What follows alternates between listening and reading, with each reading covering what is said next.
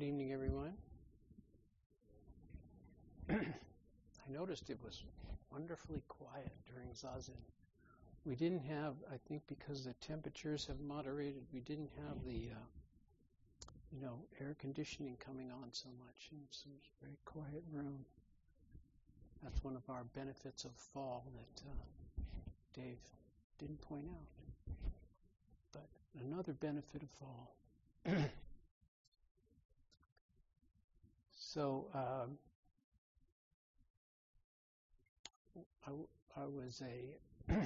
was a child in the 1950s and early 60s, and at that time in the history of this country, it was the post-World War II years.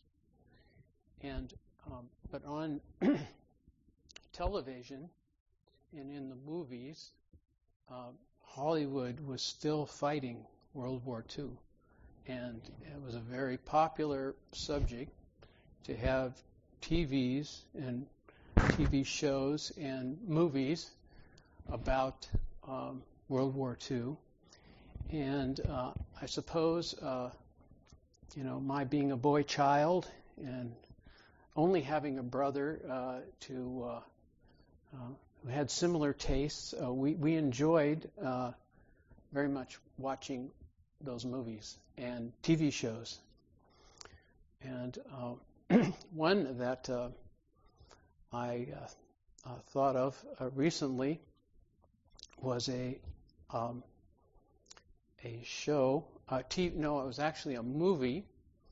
It was a movie starring, this will date it significantly, starring Clark Gable and Burt Lancaster, and it was called Run Silent, Run Deep. How many people have seen that movie? Oh, we have an aged group. Or we have some aged people in the group. I suppose you can still see it somewhere, because you can still see everything, right? But this movie was, for those that haven't seen it, it was a movie set in World War II on a submarine. Either, I don't know if it was made in, in a real submarine somewhere, or, on a set that was constructed to look like a submarine. It really looked convincingly like a submarine to me when I was watching it. But of course, I was 10 years old and very, impressionable. And so the action of the movie, well, there was a lot of action. I mean, these were action movies. So the action would typically be the submarine is, patrolling usually enemy waters, and the radar man, the man who is scanning the horizon with radar, spots some suspicious warships, and so the captain says, "Up periscope," and the periscope raises, and he looks around like this, and of course spots the enemy warship. And then, having spotted and aimed his boat at it, he tells the crew to fire torpedoes, and they fire their torpedoes, and usually sink the bad guys' boats. The Germans, in that case, usually sink their boats with their torpedoes. But then after they shoot the torpedoes, they're very vulnerable, because the other boats that are around have seen whence the torpedoes came, and so they often have to execute a dive maneuver. And so the captain would say, dive, dive, dive, and he would command, he would send that command throughout the ship, and the ballast tanks of the submarine would fill up with water, and the ship would go beneath the waves. And then this is where the run silent part, and deep, of course, but the run silent part was the submarine had to be very quiet because the enemy ships that remained above could hear them with sonar. So the submarine had to stay very, very quiet and not to be detected.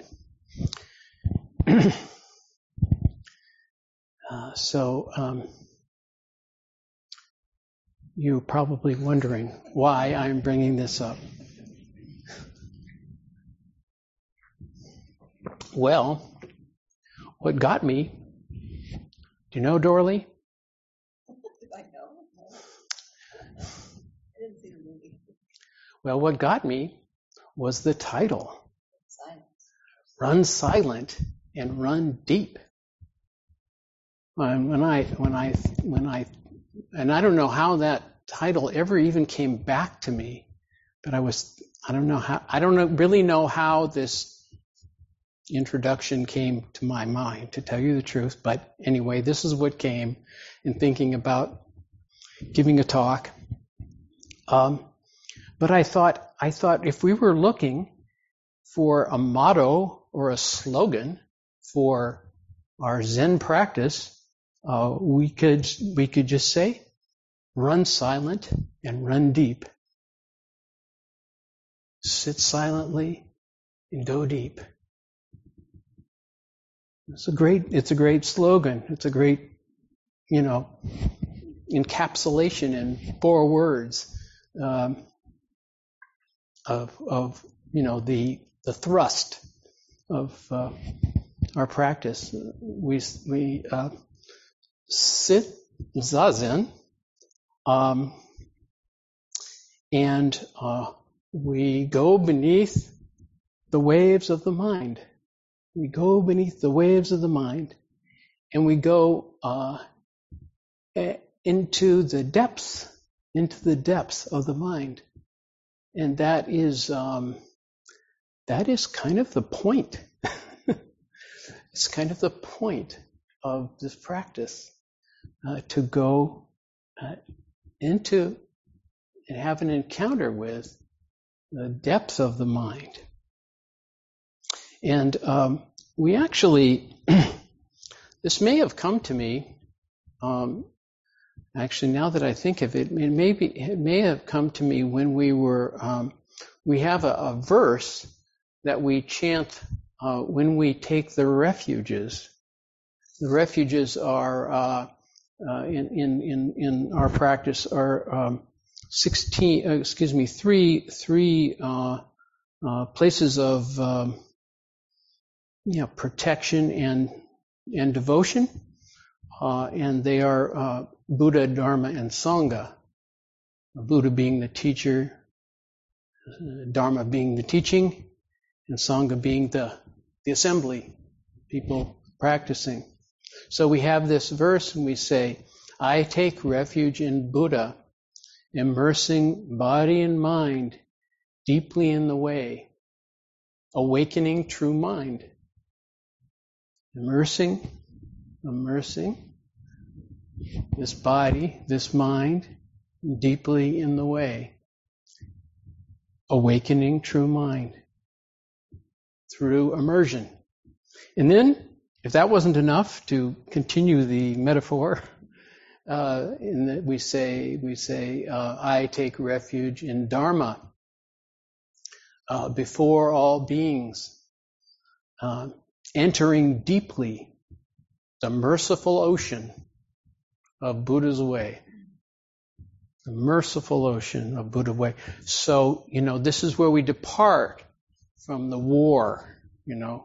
We're not going deep for some other purpose than mercy.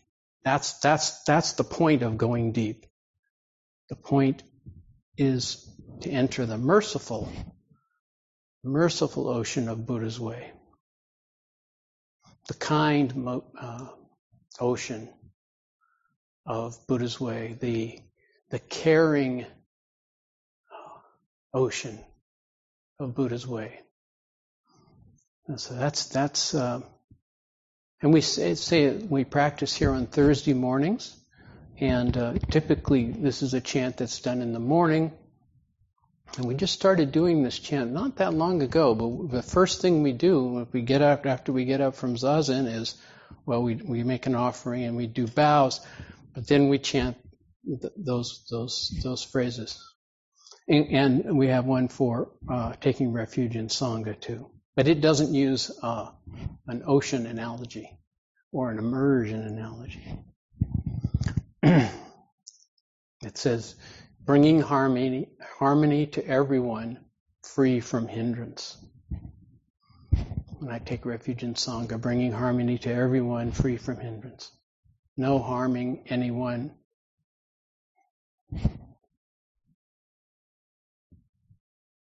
Taking care of everyone and kind to everyone. So I would propose that what the Buddha taught is he taught dive into the ocean of being. Take refuge in the ocean of being. That's really what the Buddha taught, and we express that by sitting upright in Zazen as an excellent method for taking on ballast, taking on ballast and going deeper into our body mind.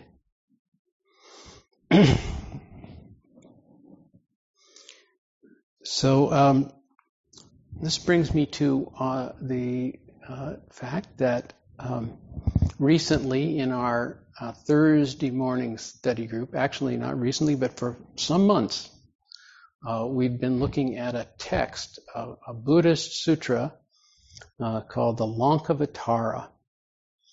And this Lankavatara Sutra was, its claim to fame is that Bodhidharma, the first Zen teacher who came from India to bring the Dharma to China, brought this sutra with him.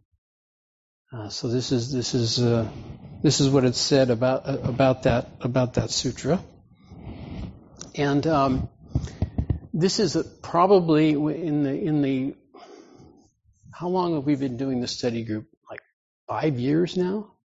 At least 5 years, maybe even longer.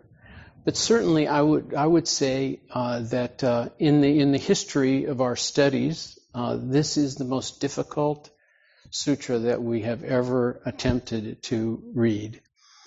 And so, if you want to read this sutra, I recommend doing it with a group, so that you have people to commiserate with, because it's very difficult. And it's very difficult to open your mouth about it once you've read it. And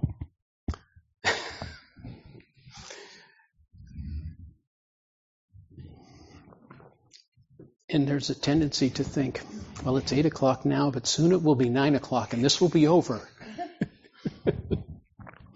But nevertheless, we have kept it up, and surprisingly, because it's a mature group, I think, of practitioners, and sincere group of practitioners, we always do find something to say about it. And one of the images that comes from the Lankavatara that is most accessible, I think, to everyone, is an image based on an image of the ocean, and the fact that waves, I was just in Santa Cruz watching the waves. The waves roll across the ocean. The surface of the ocean almost always has waves. So this image in the Lankavatara Sutra is of the ocean and waves. The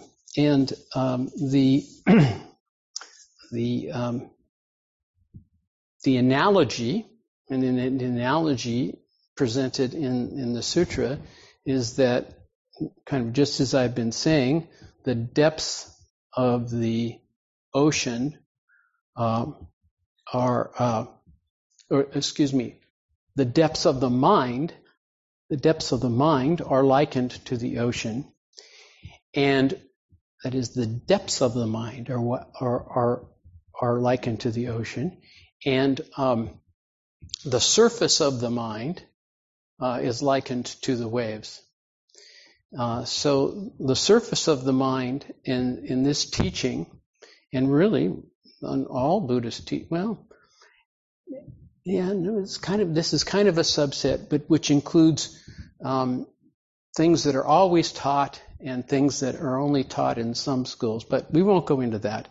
In any case, the surface of the mind contains the five sense faculties and the five sense consciousnesses that go along with eyes, ears, nose, tongue, body, and mind.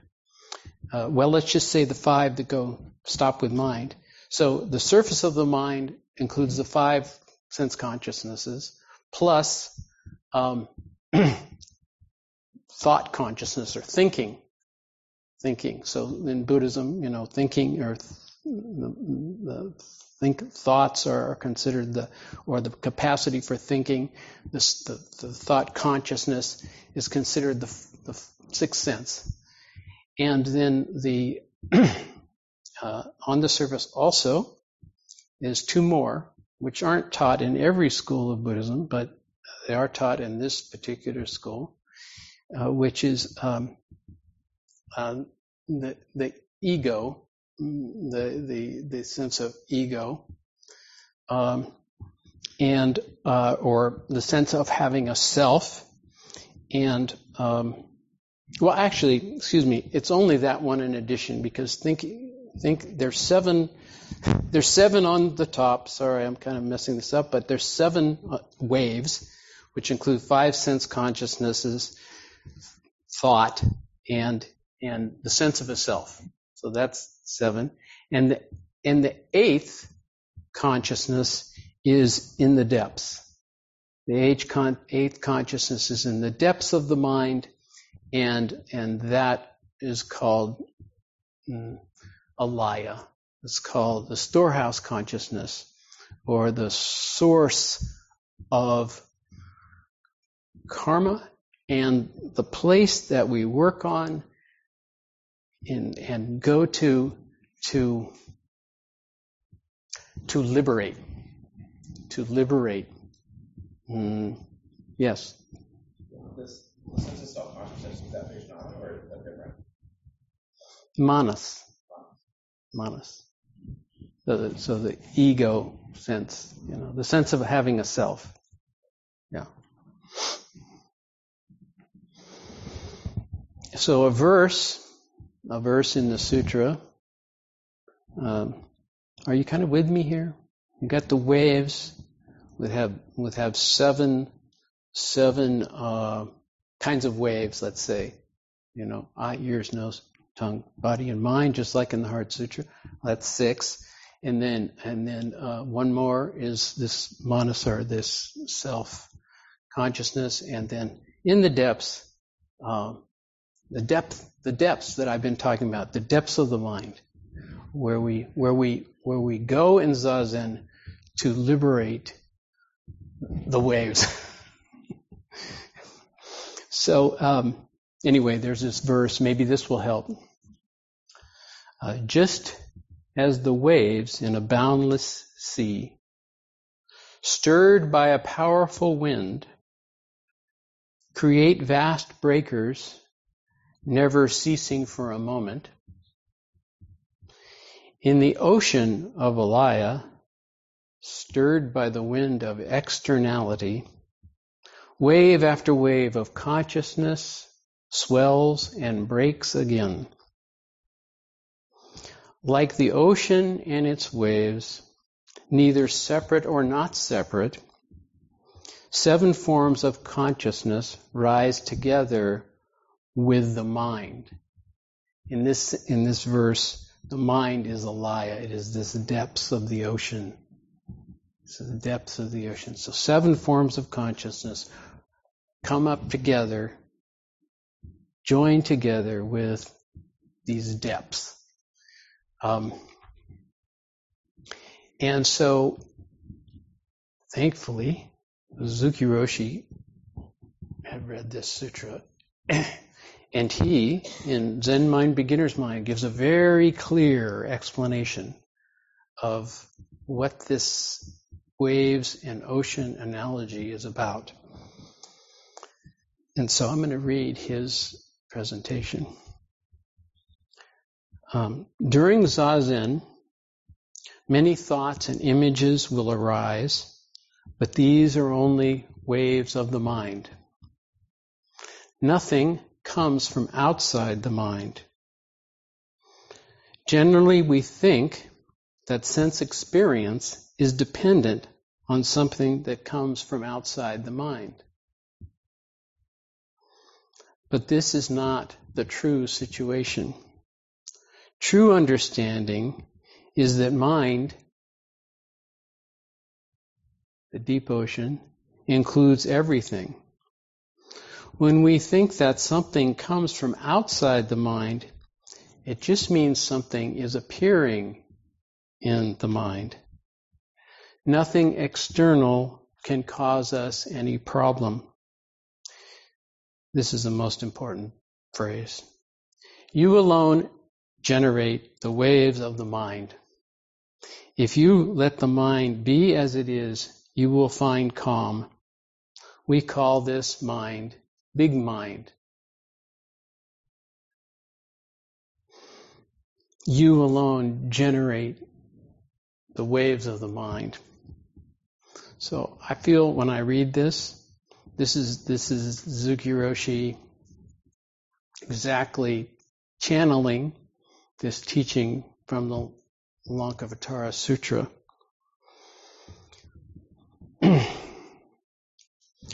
There's this constant drumbeat in the sutra. It's brought up over and over again, and it says that for self-realization, to really understand yourself, to really understand your relationship to the world,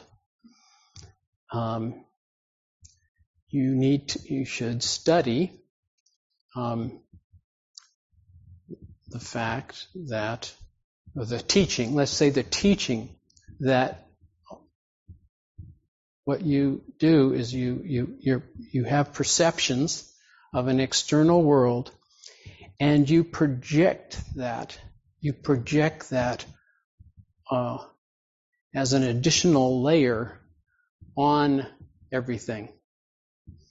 So the teaching is study your perceptions and understand them as projections on the caused by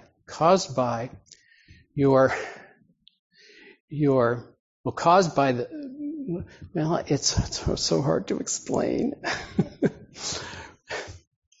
Your projections are that there is an external world, and so you're projecting an external world.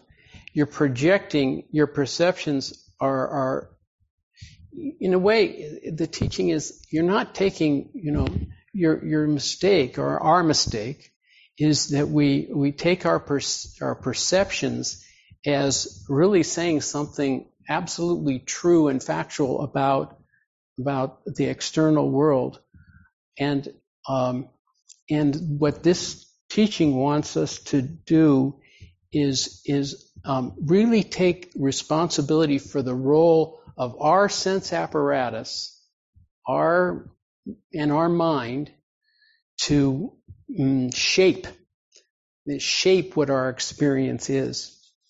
So we're always, in a sense, we're always ginning up the waves. We're always making the waves of our mind, and our practice is to dive deeper, where we're not generating so many waves. We're not generating so many waves, which, by the way, once we generate them, then we are tossed about in the waves that we have generated, right? We are tossed about by the waves that we have generated. Clem. Yes. I'm finding some of your commentary to be a bit problematic. If the external world is largely, if the external world is my projection, I've had experiences where these projections have physically injured me. There is something out there. Mm-hmm. Yeah, right. There is something out there, but it's not what we think it is. That's the teaching. It's not what we think it is. We've made up a story about it, but the story is not accurate.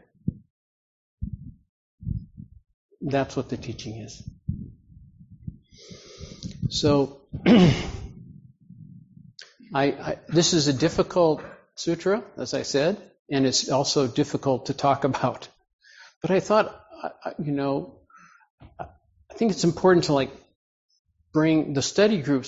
Kind of feels like a separate thing of the Sangha sometimes. So I'd like to come in once in a while, talk about what we're doing over there, and some of the things that we're going into. So that's why I'm bringing it to you tonight. So the remedy for the situation we're in of projecting our perceptions onto and then in a sense, creating these winds of externality that are then making more waves, and we go around in an endless loop. The remedy is not to find fault with our basic mental apparatus. I mean, this is just the way it is. The remedy is, as I've been saying, is to dive into the depths of the mind, into the ocean of tranquility. This is a very important point. To go down into tranquility. And in that ocean, in the ocean of tranquility, like a real ocean, say, the real ocean allows for all of the creatures in the ocean to be there, right? It has no preference.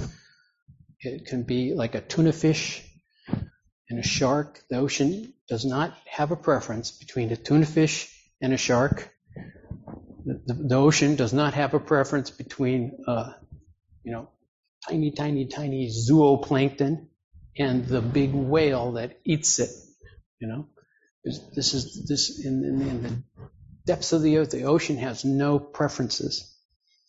And when the wind blows off, blows across the surface of the ocean, creating wave, the ocean doesn't think, now my tranquility has been disturbed. The ocean does not think that. The ocean takes full responsibility for the waves, if you will. Complete responsibility for the waves. It doesn't think there's some problem there.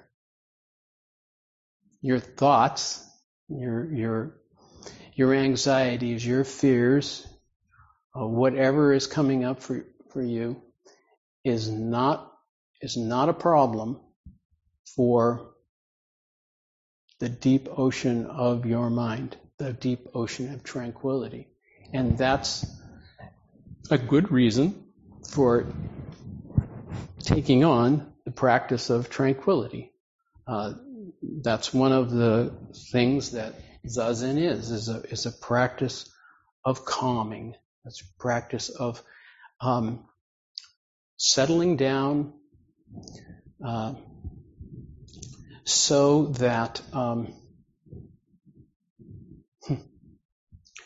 not exactly so that. It's just that when you calm down, when you deeply calm down, then you really, the waves of your mind are not a problem. You can laugh a little bit, and you can be more at ease with your, your neurosis, the things that you think that are, so off base, and so not in accord with, so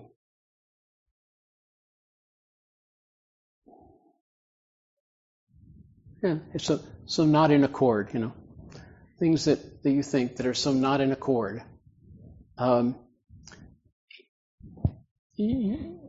Entering the calm ocean is a balm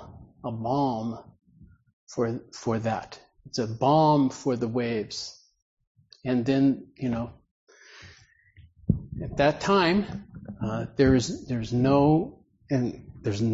really is no separation. There's no separation between, the deep ocean and, the spinning dolphins. Don't they have spinning dolphins that jump up there and spin around and dive back down? So no separation.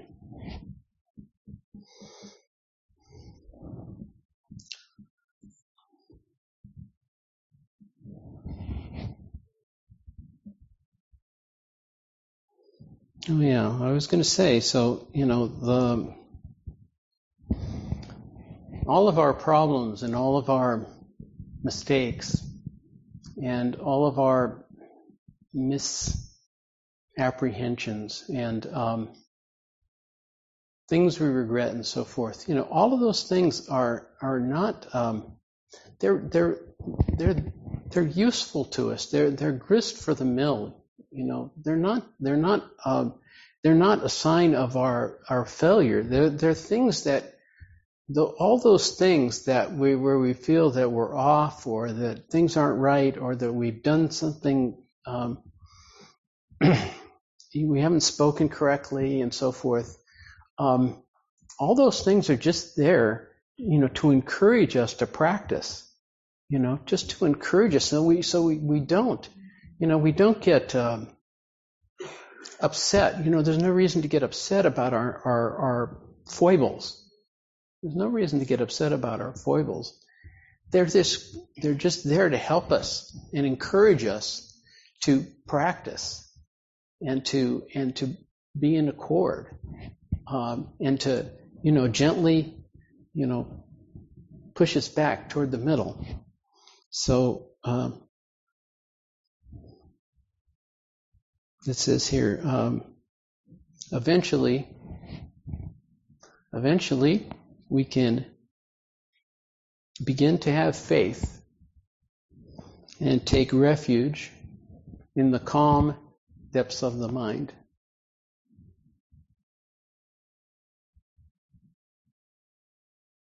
Eventually we can begin to have faith and take refuge in the calm depths of the mind. We don't have a timetable for this.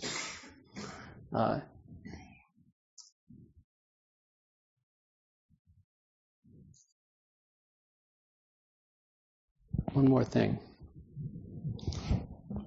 And it says here that Buddha is a word we use. Buddha is a word we use for the calm depths of the mind.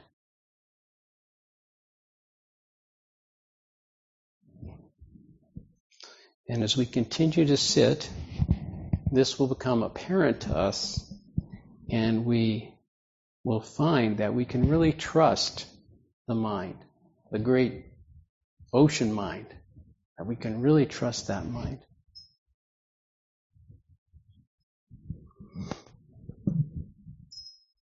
So, anyway, Oscar, you had a question? Wait, before you preface it.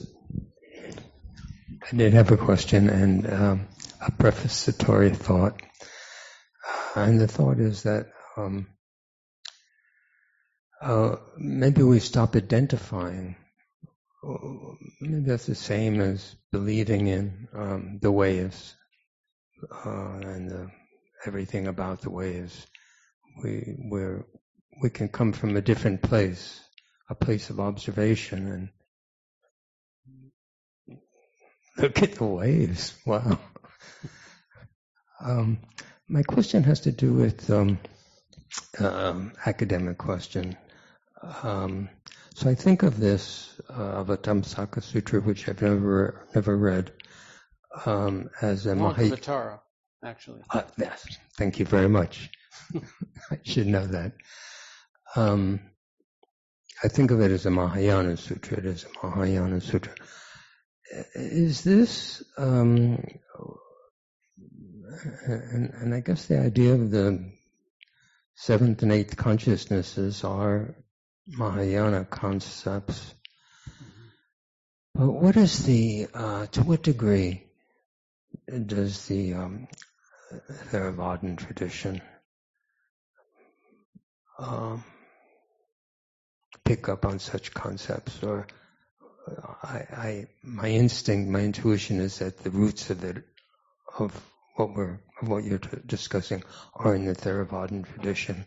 If you look for it, you'll find it, I think. But do you have any insight into that? I don't really know that, but certainly the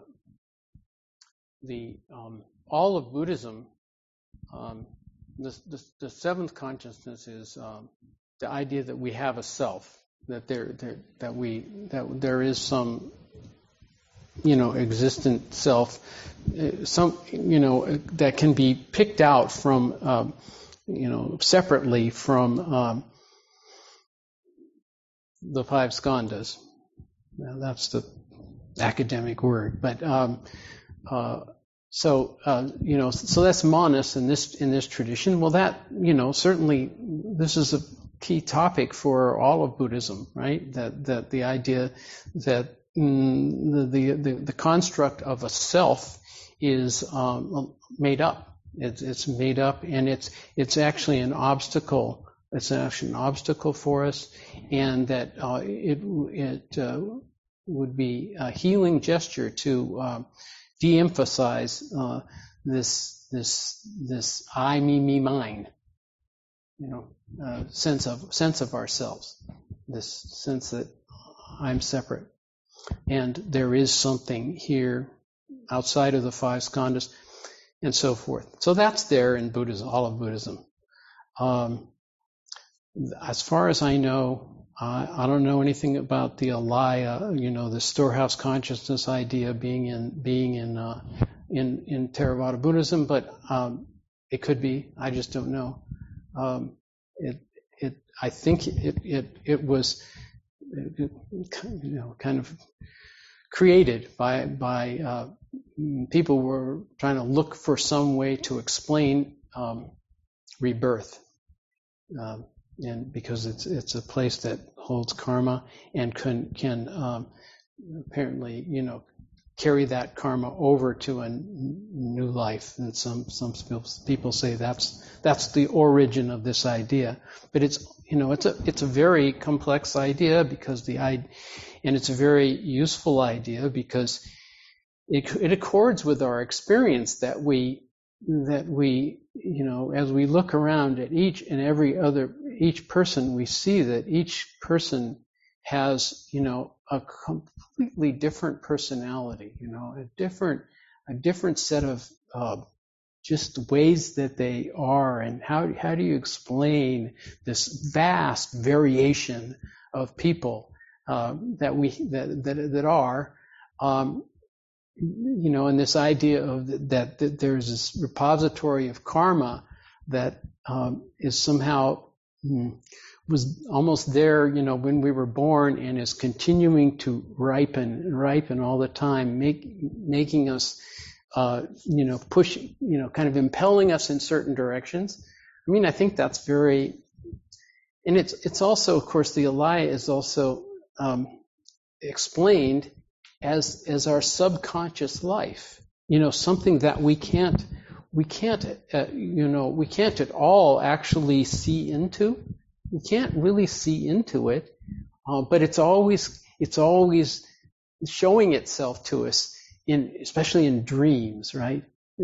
Our subconscious life is always showing itself to us in dreams and in imaginations that we could not possibly. When we have these dreams, we never think, we never think those things that come in dreams. We just don't think them in daily life. They're magical creations, right? And so as an understanding of that aspect of our life, this subconscious life that we cannot see into, but that is extremely influential on what's going on all the time, it's very helpful. And of course, I think in modern psychology, this kind of an understood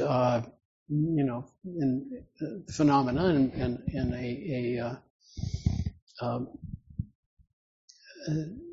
explanatory.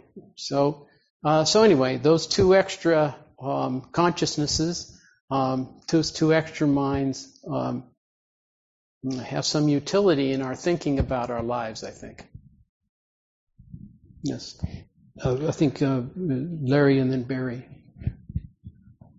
Well, as you were talking, this is rather stupid, but you were talking about a tuna fish? No, I mentioned a tuna fish. You mentioned a tuna fish. You wouldn't call it a salmon fish, would you? I immediately thought of the sandwich. I mean, and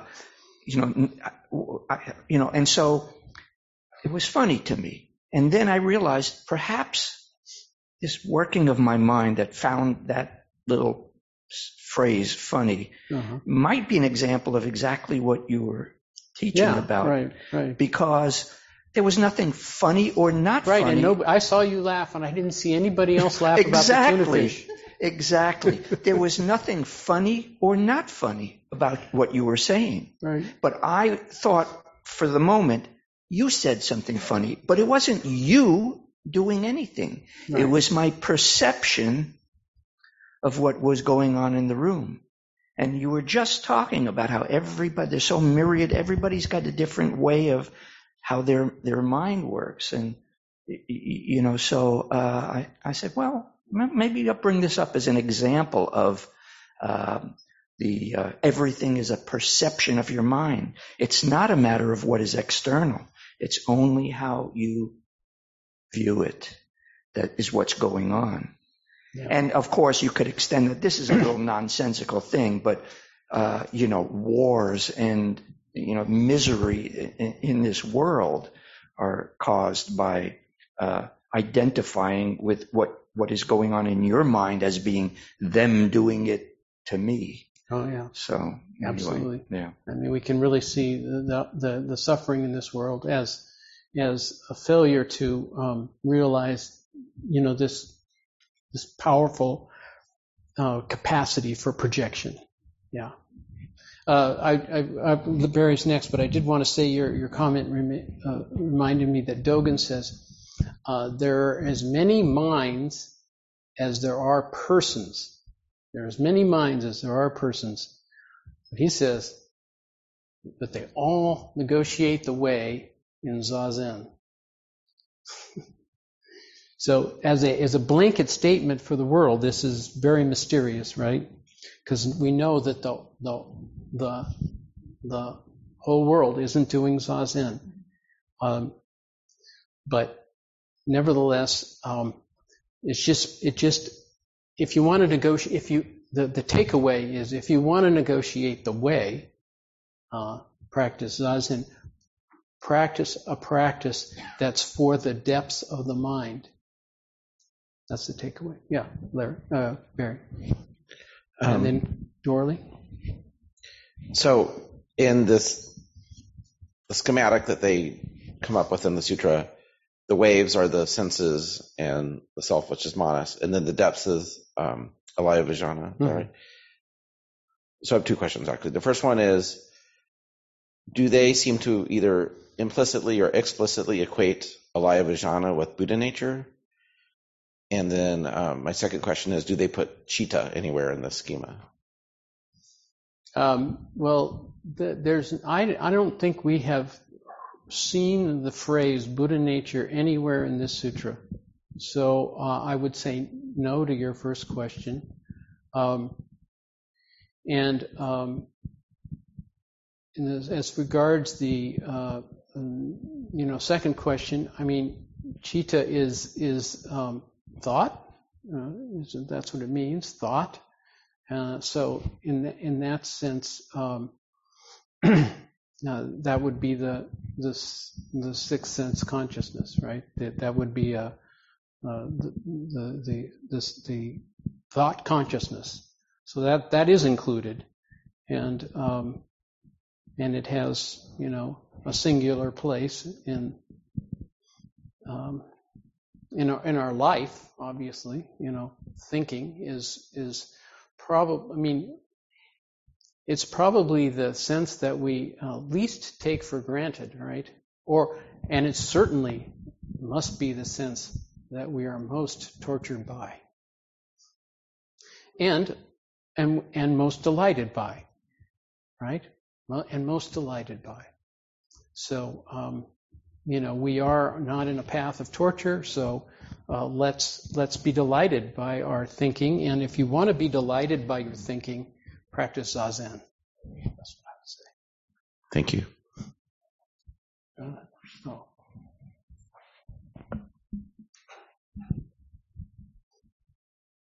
Thank you for your talk, Jim. And the concept of the storehouse knowledge is something that I think about a lot. Because organization I work for deals with childhood trauma. And so for me, I can get to this calm ocean. Is this not also where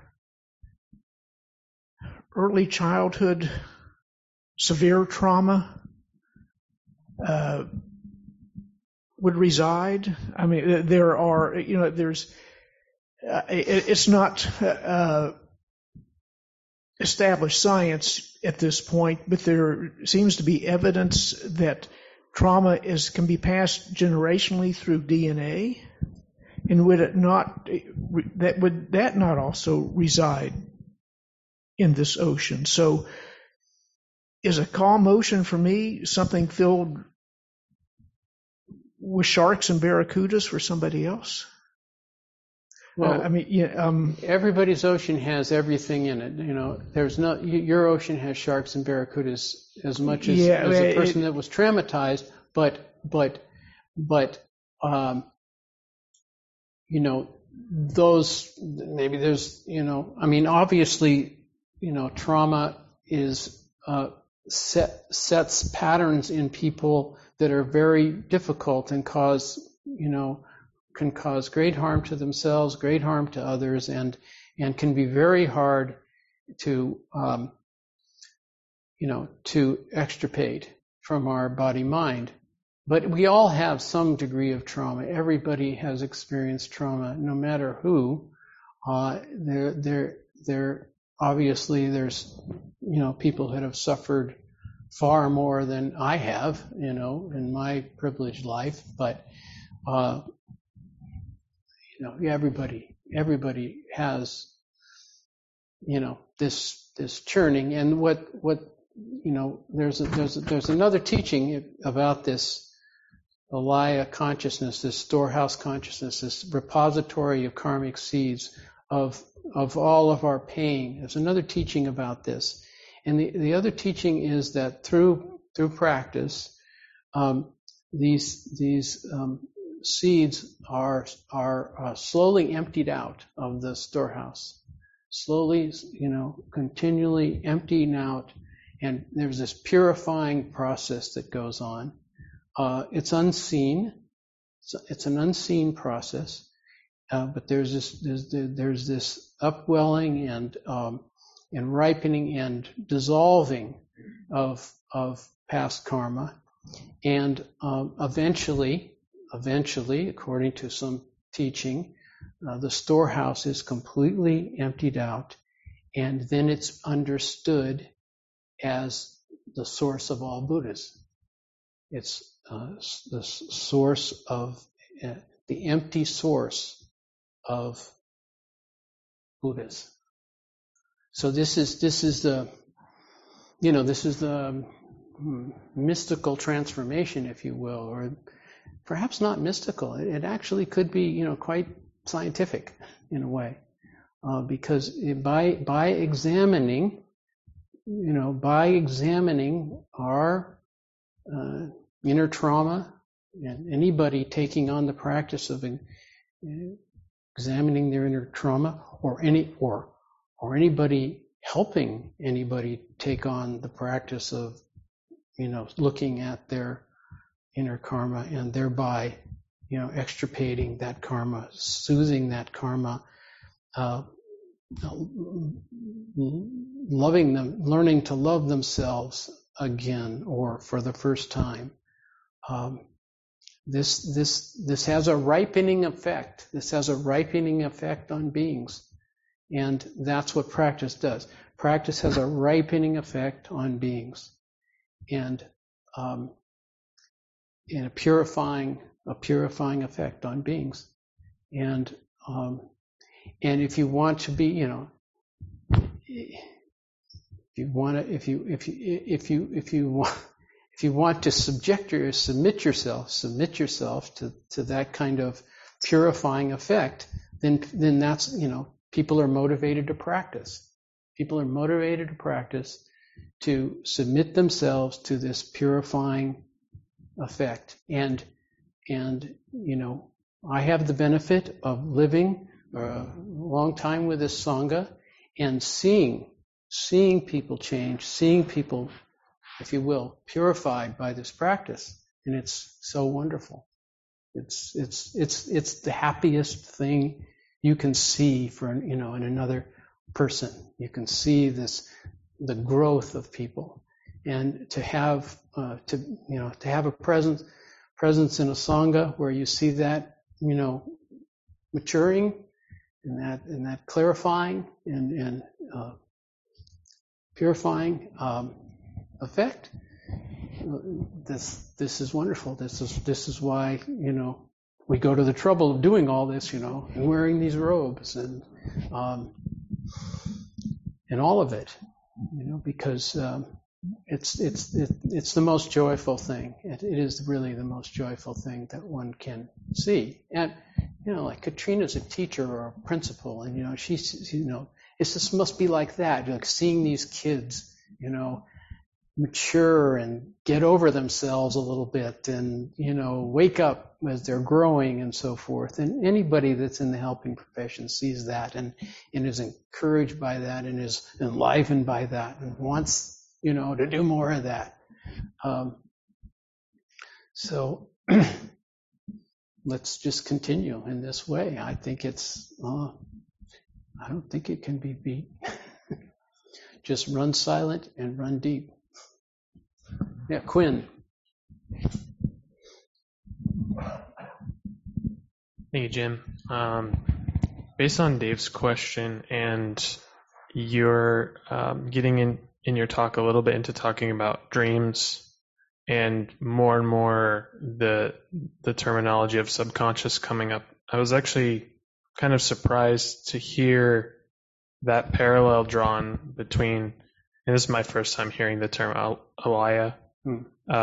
so all I know about that is what's been said tonight. But I was really surprised the amount of parallels being drawn between, our sort of common understanding of subconscious in, like, we'll just say pop psychology or common knowledge psychology, because I tend to think of subconscious in that framework as, a level of consciousness that's in my particular, we'll say, organism. Whereas I was more expecting Alaya to be something, again, if it's underneath that level at which a sense of a separate self exists, I was kind of thinking of it more in terms of a level of consciousness that permeates beyond or outside of the single organism. So I don't know if that is something you could speak to. Like, again, in terms of like trauma in the subconscious, I think that's how we normally think of it in psychology. These things, these patterns of behavior, these patterns of thought that come up, whereas they're normally subdued. I just want to ask you to clarify, like, is Alaya really or is psychology's subconscious really an appropriate analogy for Alaya, or is Alaya something bigger than just this kind of hidden aspect of my consciousness or my brain as an organism? Well, you're in luck, because I asked my teacher this very question some time ago, and what I asked was, is Alaya more like a collective unconscious, which I think which you're implying? And he said, no, it's not a collective unconscious. It's and I believe he used the word subconscious. But the difference between maybe between the Western subconscious and this subconscious is Western subconscious may think that the subconscious is something that can be got a hold of, and this understanding says no, this can't be. You can't even you can't get a hold of this. You can't grasp it at all. It's ungraspable, and it's opaque. It's opaque. And it will show itself from time to time. For instance, like a flash of anger. It's showing itself. You didn't decide I will be angry now, right?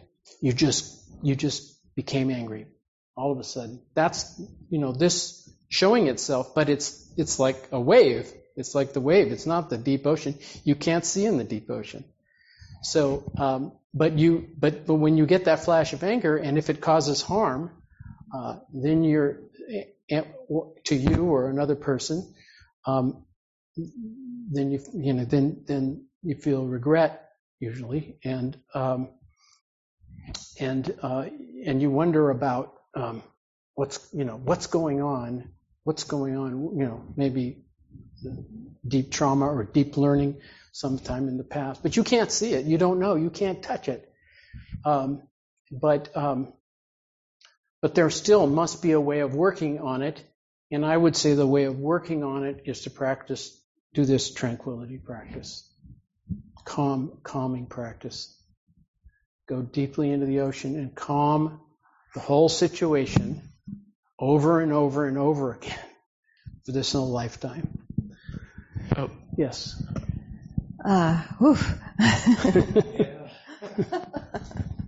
This is a lot. Yeah. And I guess as people are asking certain questions and we're sort of down into this, murky place of Alaya, I guess I just want to say for myself that I think especially when we're beginning our practice life, that this bigger mind is present, and that presence is revealing to each of us many things about ourselves that we didn't know about before. And that's true for trauma or any experience that we've had that we've created kind of defenses around. it's this kind of practice of zazen where we dip down in and we stay open to this bigger mind that so much is revealed to us. And it's that process, again, that begins more of what you're talking about, because until we know ourselves, until these different dimensions are shown to us, then we're still stuck in our habits and our trauma and our suffering and all of that. So I guess I just wanted to name that, because there's a process, I guess, that we enter into when we practice that reveals to us many things about ourselves that we didn't know about before. I agree. One more, I think maybe we should stop. Can I just clarify really quick? Okay. That really helped me clarify that it sounds more like a personal subconscious than a collective unconscious, as you said. So, like, for example, going back to Dave's question, would the landscape of, my alaya look different than Dave's alaya? Like, do we have separate alayas that look different, or does it take on a universal form? I know this may be getting into speculative metaphysics, but so I'll just go back to Dogen. Okay. There are as many minds as there are persons, but they all negotiate the way in Zazen. And that's as much as I know about it, and I think that's plenty.